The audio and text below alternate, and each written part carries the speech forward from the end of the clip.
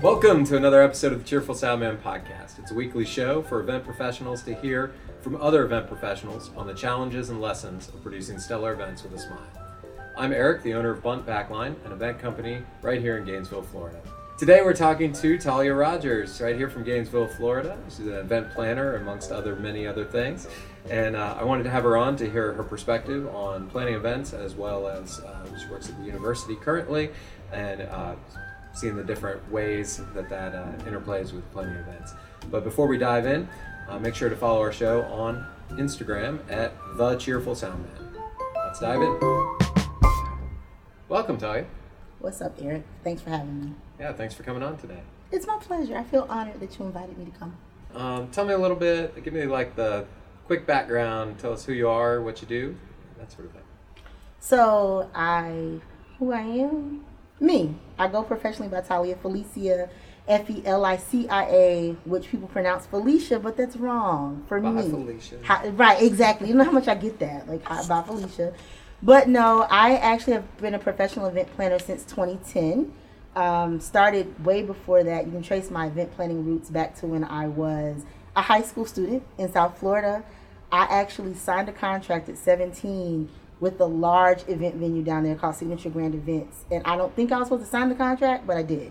And I planned our top 10% banquet, pretty much made every centerpiece in my bedroom at home, and the rest is history. I would have saved a whole lot of money had I leaned into this creative nature before I went and got 3 degrees. But never too late. And so I actually own Talia Felicia Events and Design that's based here in Gainesville. And I also, since 2019, have been working at the University of Florida as the event manager for the College of Journalism and Communications. Okay.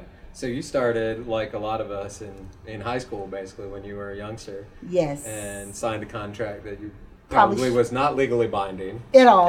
It's fine for you to sign it. I think they definitely couldn't have enforced anything on you at that point as a minor.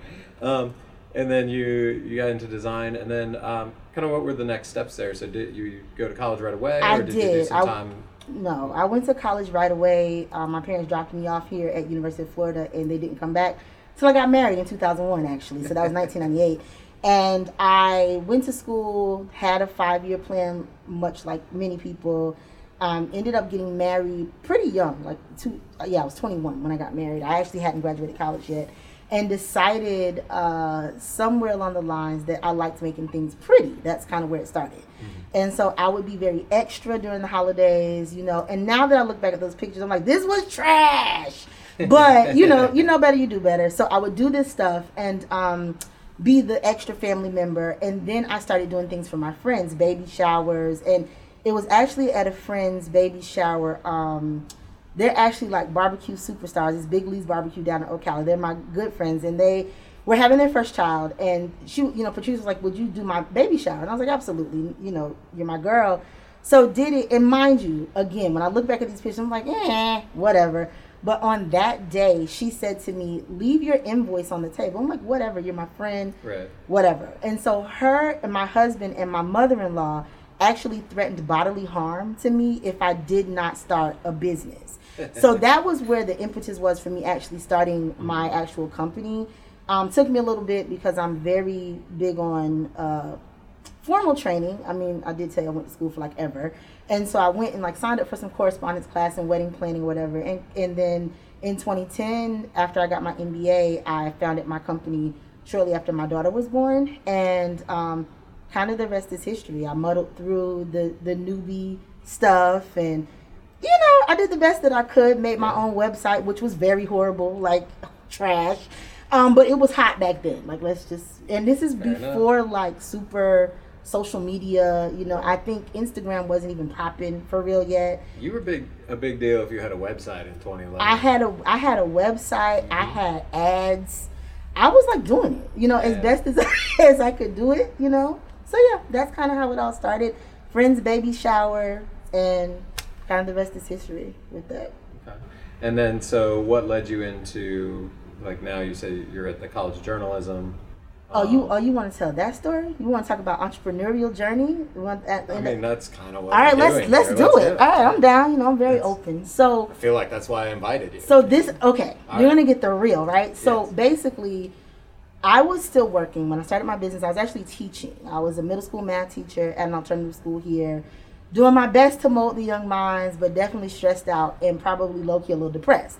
Came into the room one day, one of my degrees was sitting on the floor. I'm like, that's a sign, it's time for me to go. So I literally found another job I had a long convoluted title, but I was a project manager. And I managed the administration of about $9 million of federal grant funds, almost 60 centers in 20 different agencies. So this was big. But that was my dream job, and I'm holding up air quotes here, dream job. And we lost the project at the university in 9 months. So I was faced with, this was 2012. So I had my business, had some weddings here, did some style shoots, some, trying to really kind of get my name out there and all those things. And I had no job. And so my husband was like, oh, girl, you could do this. And I'm like, I really could do a paycheck, for real. And so I ended up staying home. I got pregnant in 2013. Had a little kid that came 3 months early. He was supposed to be born in March of 2014. He was born in December. And at that point, it really didn't make sense for me to go get another job when daycare cost $4.2 million. And I was probably, accurate. Right. You know what I mean? It made sense for me to really try to make a go of it. And so I ended up doing that. And over time, I started really booking and traveling all over. I've been fortunate to do stuff in Belize and South Florida and New York. So I had a good run. And then about 2018, my client list was looking a little low. And I was like, okay, God, either you're going to bring the clients or you're going to bring me a job. And so I literally went looking for a job. And the job that I have now, it closed. I applied for it 10 minutes before it closed. And they called me the next day. And I was hired in a few days. And so I started in January of 2019. And so literally it was, I didn't have any new business. I had actually placed a bid to do a job with Google, and I didn't hear anything at all. And so I was like, man, if I get this gig, I don't have to go to work. Did not happen, and went to work, and then Google called me 6 months later. That's another story for another day. And so that's how I ended up at the university. How I ended up there because I needed a job, and I literally told them that. I was sitting in front of the stadium during my interview, and I was getting ready to go run the stadiums. And I know that my supervisor was probably like, this girl is crazy. But I literally I said, I've done everything as an entrepreneur that you can do to make it work. Short from getting a loan and, trying to beg, borrow, whatever from my family. I didn't do that, but I was like, I've given my house back to the bank. I've cashed out my retirement. I've played all my cards. I don't need a lot of money. I just need some steady money. And when it's time for me to come back to it, I'll come back to it. So that's how I got there at the university. And this was a new role for them. They had never had an event manager before, so I was pioneering this role in that space. For the College of Journalism. For the College of Journalism, yes.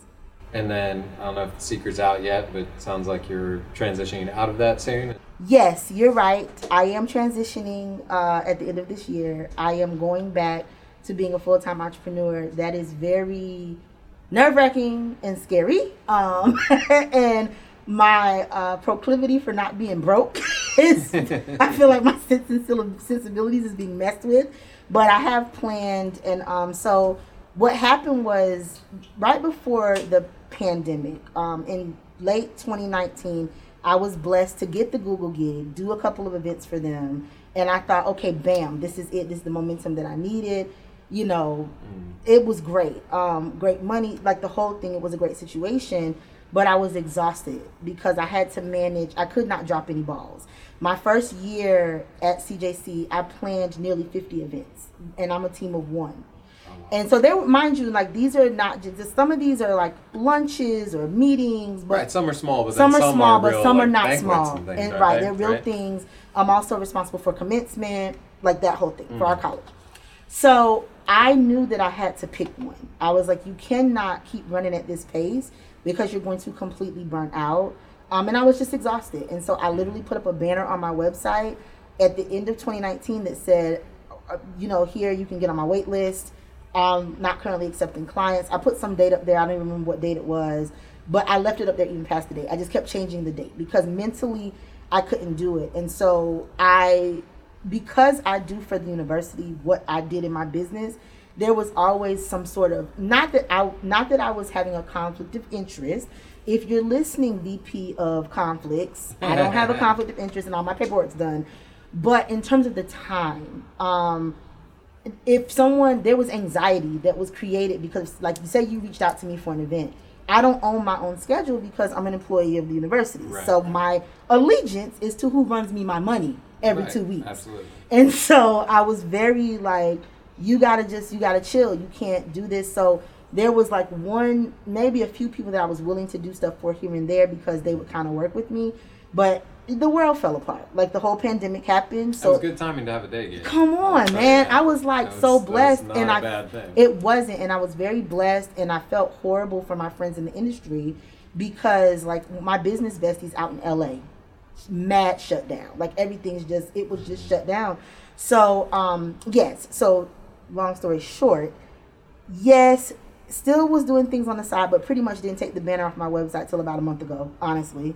And then soon transitioning back. And I'm also teaching. I teach at the university too. I didn't mention that, but I teach event management in the College of Health and Performance. So I also am an adjunct professor there, and I love doing that. Like that's like one of my favorite things to do is to teach others. And you haven't once asked me to be a guest speaker in your class? Bro, listen. So this is what had happened. What had happened was I got hired in January of, when was the pandemic? 2020 started? Yeah. So I got the phone call. I was in Seattle doing an event for the college, and I'm in the Space Needle, and I got a phone call like, hey, we're ready to go. We want to hire you. Bet. I'm so excited. And I'm thinking I'm going to be teaching in person. This is going to be like lit.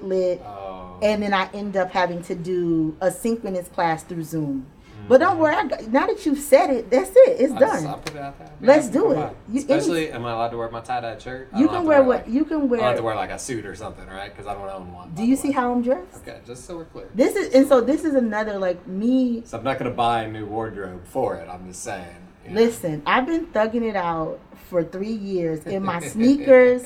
I don't wear ripped jeans to work. I do wear sneakers with like everything, dresses, everything. So they've gotten used to it. I am not, I think, society's picture of professionalism, but I'm the utmost professional. I just don't dress like what society says professionalism is. I don't abide by that construct. Same way I wear basically like basketball shorts and tie-dye shirt. If I could wear if I could pull off the shorts for work, I so would. Yeah, absolutely. Yeah, I think that is shifting in our culture for sure. Everything from like even, I feel like, you know, when we're about the same age, so even when we were coming out of high school and everything, even like having a tattoo is like, oh, you can't have exposed tattoos. And like, why not? Who cares? Like, it's not, they're not prison tats. Like, and even if they were, it's not like, yeah, you know what I'm saying? I mean, I think because of, I was told by someone, you know, because of what you do, how you dress is fine. And I'm on a mission to say, no, it's not just because of what I do. It's if we're all individuals and we should be able to express ourselves accordingly. But again, when somebody's running you your check, you probably should abide by their rules. Absolutely. So I absolutely make sure that I'm not dressed inappropriately for work. And we have a few clients that, like, we have one of our main clients that, for whatever reason, long pants is very important to them with our techs. Even though we're behind the counter. And I do too. And we're hardcore about it. Long pants and polo when you go there. And that's what they've asked, and they pay us well, and they treat us well, and so it's like, of course. And I'm going to keep doing it. I don't mean to sound like a snob on that. No, that's not snobby. That's just real life. I mean, for my weddings, I rent $700 dresses and then wear Air Force Ones that are metallic. It's my thing. So you're moving back into events more on a full-time basis. So how do you see, obviously it's been a little crazy. You got personally sheltered pretty well by having a good consistent gig, which was smart as well. And I had to pivot to more virtual. We didn't do much live virtual, even though like I'm working with people who they're really good at it. Nobody wanted that pressure. So we did a lot of pre-produced things, but still had to pivot into more virtual format. Gotcha. But I was insulated. I felt almost guilty, actually. I carried a measure of guilt about it because I really wasn't affected in the way that my friends were. It was hard. I felt horrible, but I heard a lot of that. So I went to that Engage Summit, and that was a lot of people, high-end designers from all over, awesome people, great experience. It was like survivor's guilt almost for like the people who either thrived or did okay, or like, I didn't have to shut down or lay people off. It was weird because I mean, I think we feel that way. I've felt that way at times. I mean, we had a tough time, but we actually, I mean, you can see we're still in business. We're doing okay. Working. And we've rehired. We actually have more employees now than we did when the pandemic started. Mm-hmm. So we've actually been ramping back up, and our sales aren't quite there yet, but they're getting there. They're getting there. And, we're starting to see things come back really strong. So we see a very optimistic future here. What are you seeing? I mean, you're on a little different side, seeing kind of the university, and there's, I think that's very indicative of the corporate world as well, because you got a lot of the same decision-making processes, things like that. What are you seeing? If I ask for your crystal ball today for like the next 6 months to a year for the events industry as far as a comeback, what are you seeing on that? So I feel like one of the benefits of being in Florida is we're a little crazy in Florida. It's a little different here than it is in other places. But in terms of like what's in the industry, like even I think that I know live events are coming back, like with a vengeance. Here I feel like the weddings like that in that part of the sector never really stopped for real. Like whatever little break they had to take, they took. I think some of them got smaller. They like did. Maybe you didn't invite everybody. That definitely did happen. All your aunts and uncles and grandmas didn't come. But yes, but now they're back to everybody's coming. Normal capacity. I think for corporate, they're going to come back. I think that by next year, the top of the year, we'll see them actually doing this in person, but also having strong hybrid programs. Because I think one of the benefits was we found that we saved a lot of money on travel. So the money that we were spending in travel and lodging, even in food, in some cases, we saved a lot of money. So we've started, even at the university, we had, for the first time, our like college retreat, it was actually a hybrid event. And so we had an in-person audience because everybody's not comfortable yet. Like some people are like, whatever, YOLO, it's all good. And then other people who are still moving a little more cautious, or for whatever reason they need to be. And so I just believe that everybody top of the year is going to feel better about coming back. I think that for legal purposes, some of the larger organizations will still move very cautiously. But I've been to event industry conferences just even this year where it's done well, and I think that the participant has to assume some risk, right? Like I look at it, like even in my contracts, in my language, I have COVID clauses, right? But even with that, I think that the people who come are comfortable with coming, and the people who are not, they won't. And that's why we need the hybrid, and we need y'all, because we need to make that happen so that it's as engaging as it can be for them, even when they're not in person with us. Yeah, I've looked at it. I find it really interesting because I think I 100% agree with you, but I think it's something that we kind of should have been doing since the technologies has been here. Yes. Because the other thing is I think about things like, hey, I really can only do these sessions. I can carve out one day of my week this month to do these sessions at this conference, but if I were to go to the conference, it's like a 5-day commitment. It's basically a work week. It is. Because, by the time you do all the travel and everything else, so it is very expensive, but it's also, you're taken out of your work for really, well, Drew and I went to the Bar and Restaurant Expo, and it was really like one day of actual stuff, and it was Vegas, so it was fun. Right. But we were there for like 3 or 4 days, and it was all stuff that if we were actually just trying to get the nuggets of truth and like what we really needed to grow, you could watch on demand. If we could have watched that, or even watched it with like a chat room, or not a curator but a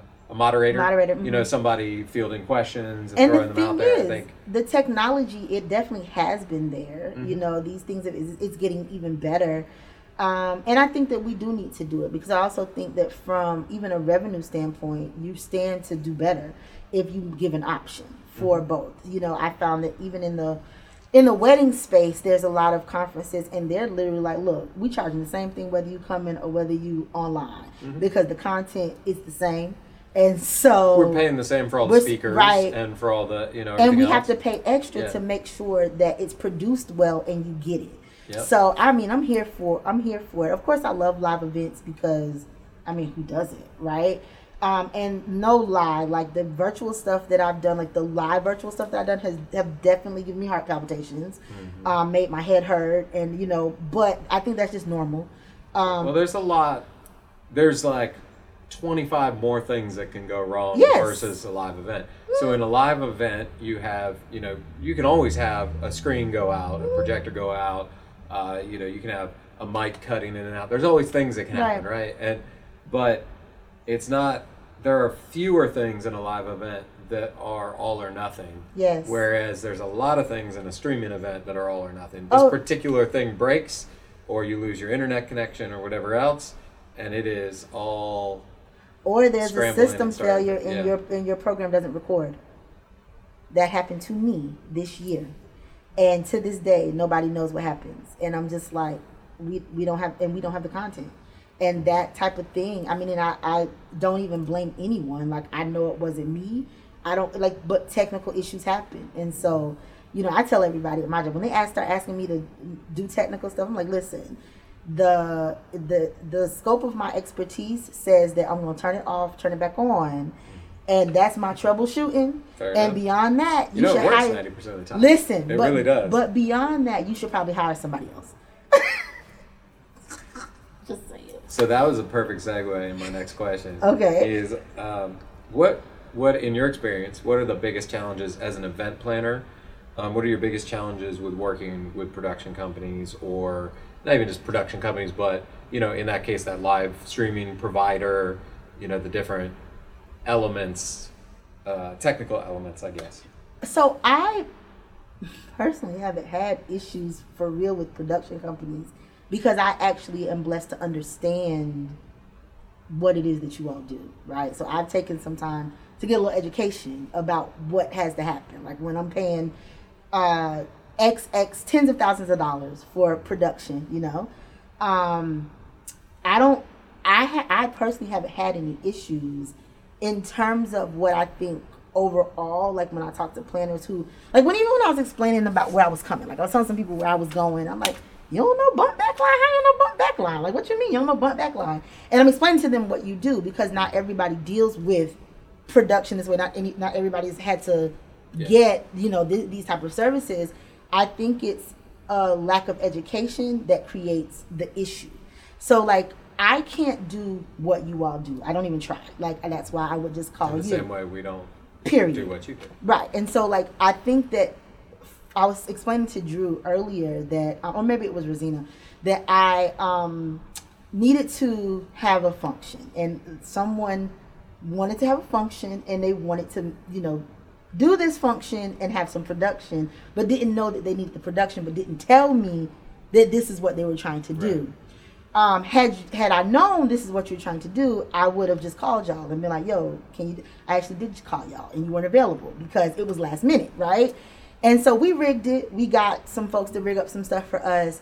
But I think that the biggest issue is the lack of understanding about what you all actually do. And if there was like not just education for what you can provide, because most people don't know until they start looking for something that they've never heard of before, right? Like they need a big stage, or they want some light mapping, which is a lot of work and costs a fortune. And most people don't really understand what like light mapping is. I know how much work it is. They're probably thinking, oh, he's gonna make a gobo. That's kind of the extent of what I think what some planners or know. And I think that the issue comes in trying to make something, like not being able to articulate what you need, but also not understanding that you all are the experts at what you do, and then us just making sure that you have what you need to do what you do. Mm-hmm. So I can't like say I've ever had a problem. I mean, because I've been fortunate, I don't have issues. I think it also comes from, like I said, the education and knowing being able to articulate what I need and tell you what I need, and then you tell me what you can and cannot do.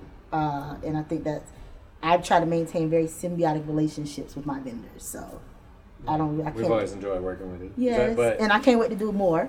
Some of that question was selfish too, because we're trying to find ways to help with that education. So I can help you. About. I mean, I can tell you how to do that. Please do. So you need to like literally have like a talk and tell, I think there's an assumption because, like, first of all, do people even really know what backline is? Well, we're in the process of a name change there. But I'm just saying, but I mean, it's valid. I mean, if you need a band, it's valid, right? But unless you need a band, like, you don't know, right? I know what it is. I mean, and I've paid a lot of money for it before, like, and, for just some equipment to make sure the DJ had what he needed. You know what I mean? Like, that whole thing. Mm-hmm.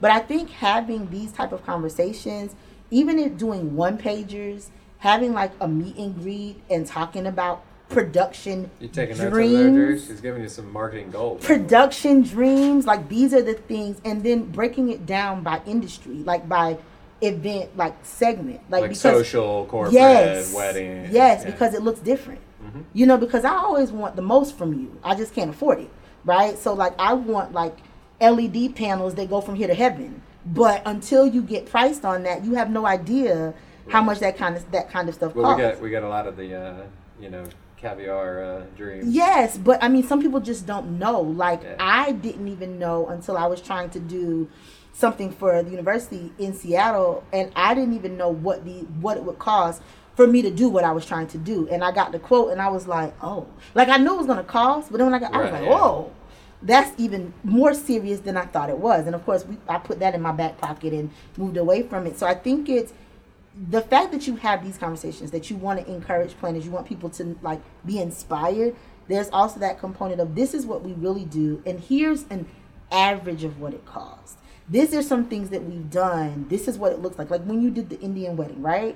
Like, what did you provide at the Indian wedding? You know what I mean? Like what parts of production, and we know that this is a multi-day affair and all those things, but just breaking it down from like, you plan this. These are the types of things that we offer. Have you thought about this? I think people see things and don't realize like humans are making this happen sometimes. Yeah, especially at corporate events, right? Because you have all these activations and you just see stuff flying and all these things. Or for example, like I'm a big Miami Heat fan, go Heat. I couldn't even sit at the game like a normal person. This is me the whole time.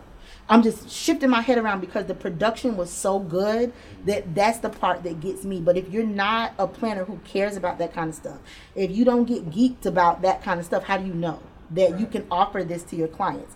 I remember when Chavette, you guys did something at the Phillips Center, and Chavette was here, and I still have those pictures in my phone, all those videos. I had such a good time with all this lighting. But people they don't know that you can offer these things. They don't necessarily know that they can have like boundless experiences. So just tell the people. You got to reach the little people, the big people, all the people. Tell the people. One of the things that like frustrates me the most about this industry, and I can run this back for you if you want to talk about it, is the fact that we're still recording. Okay, there has to be education for planners. Like, I'm not saying that you got to go get a degree. I'm not saying that, but on my portfolio, it says it can't just be pretty, it has to run impeccably, right? Like, it can't just be pretty, it has to run impeccably. So the fact that you can't get basic, like, elementary, like, stuff, that is absolutely ridiculous, and it's a pet peeve of mine. So right now in my event management, this is my advanced event management class, we're doing timelines right now. And they probably think I'm crazy because I'm just marking up and, whatever. Because that is like, to me, the like nerve center of how it runs. And I'm so particular about a timeline. A timeline has kept detailed timelines, great communication has kept me out of so much junk over the last 10 years. Even when I've been at venues like the super 5-star posh, you got to have all the insurance in the world to be there venues.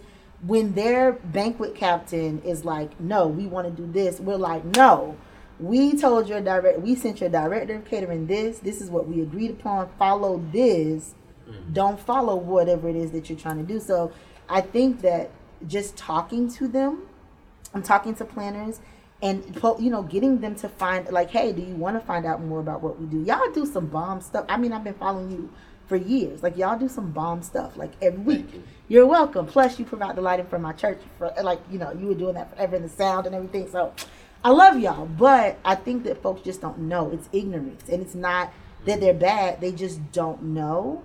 I mean, I think, too, like, in our area, we might be a little stuck in some ways with some things. And I don't know if people are actually thinking, like, because, there's trends, right? And people do what's trendy, and I don't really like that, but they do what's trendy. And I think it's just making it tangible for people to know, like, I know that I can come get light and free from you for X amount of dollars, right? Like, I know if I'm just trying to add a little flair, I can come get, up lighting, and, you roll the boxes in, we charge them, and we make it happen. Like, what I want to do are all the things that fly off the screen and all that stuff, but I don't have the budget for it. But I know that I can call you when I need a couple trusses and some spots, and like, I know this. So I don't think people know. Yeah, with that, and that's what we're kind of trying to do a better job communicating that. And then for us, the big thing we've been able to communicate better with the planners is we've started doing, and some of this is the technology, the software is easier and cheaper. Yes. Is doing the renderings. Yes. Where they're very. It really does look exactly like what we're going to give you. That's fine. And then that gives us an opportunity to, without having to physically set everything up, show you, hey, we can do this, this, and this with that. And then what we end up with is the client comes back and says, yes, but I have a $10,000 budget. You say, okay, well, that rendering, and we put a price tag on it. Yes. Yeah, that rendering's a $20,000 exactly. project, right? They say, oh, okay, so now that we know we got $10,000 to work with, we're going to take these elements out, we're going to adjust these things. And so that visual tool has been, I would say, an absolute game changer since we started using it. I mean, our, like, actually converting events, converting clients, so to speak, yes. has been through the roof since we started actually just saying, hey, here's an actual picture of what you're going to get, Yes, I love it because I love sketching and drawing and trying to have some visual representation of what it's going to be. It definitely does help the client and the planner, see. So, yeah. So what if someone were planning an event and they were coming to you, and let's say they may or may not actually be using your services, give me like 2 tips or hacks for people to get to the most successful event? Well, the first thing for me is them knowing how much money they want to spend. I often get a lot of how much should I spend, and I have to explain that's not how budgets work. Budgets work with you deciding how much money you want to spend, and then it's my job to tell you what makes sense, what does not make sense for what it is that you want to spend. This for the last 10 years has been my biggest issue. Yeah. And I can give you like some general, like, okay, for example, I've had potential clients come and say, we want to have a 400 person wedding, and we want to spend $20,000. And my response to that has been, so what you gonna serve them, a chicken wing? Like, legit my response, because 400 people, y'all, and you want it to look like something, like, that's not gonna work. So catering alone is more than half of that. Yeah. Right, I don't like food and beverage costs. It does. Yeah. So it's be very clear about how much you want to spend, not based on what Pinterest says, not based on what your friend did, but based on your bank account. Your bank account. Like, what? And I ask, what is the number that's going to make you absolutely sick? Like, that you'll throw up if we get to it. That's the number I need to know so we don't hit that, right? That's one thing. And then 2, so if you are a designer, you're good with logistics, talking to people doesn't annoy you, then you might be okay DIYing your wedding, right? Or your event, whatever it is.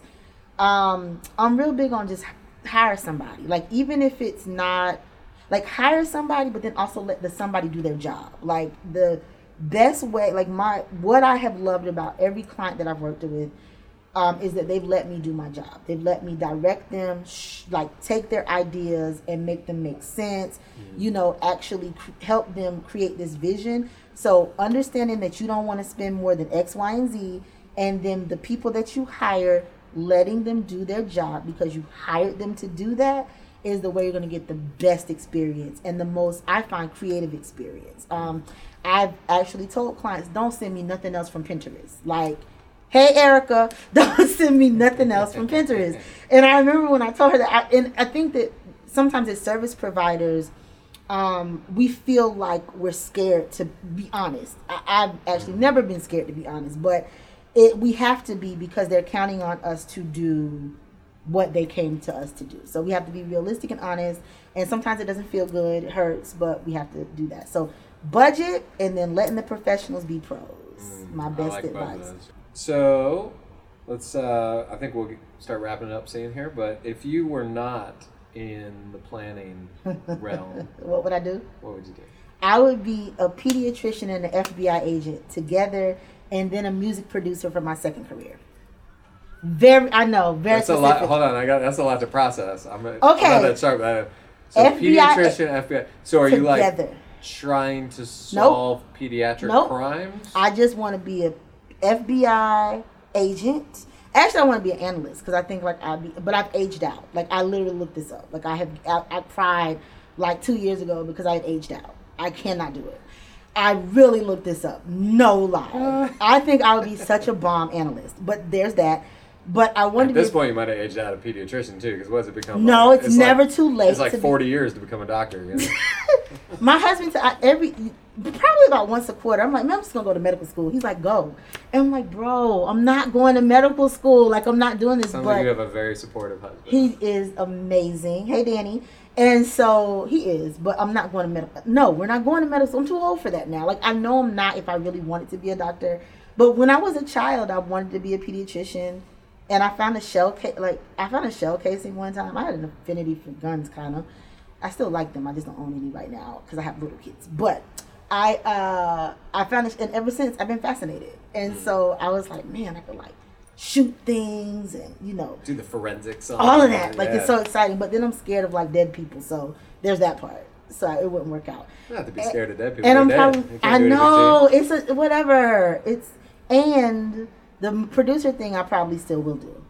I come from a very musical family, so maybe one day I'll get the keyboard out and like drum machine and whatever. I mean, you, as a wedding planner, you're basically a producer of an event. I mean, a lot of times you call it an event producer. I absolutely and it is very similar. Just instead of cultivating the musical experience, you're cultivating the rest. And I'm glad that you said that. If I could say anything about our industry, I think that we need to be very proud of what we do. Now that when I started teaching event management, I got to trace back like history of where events started and how we affected trade in the world and just all these things like the World Fair and all these things that we do, and we literally bring people together and we solve problems and we make things happen. And I was on some webinar and this guy said, as an industry, we have a very low self-esteem. And while I don't feel low about my self-esteem as an event manager, I often tell people,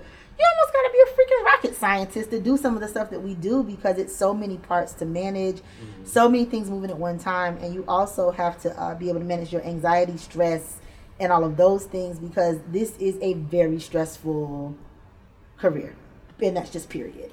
And if you're doing ticketed events, oh my gosh, severe mistakes can be literally millions of dollars of mistakes. If you have to give everybody in the room a refund, exactly, it can be catastrophic. Exactly, the ticketed events are things that I actually have no interest in ever doing.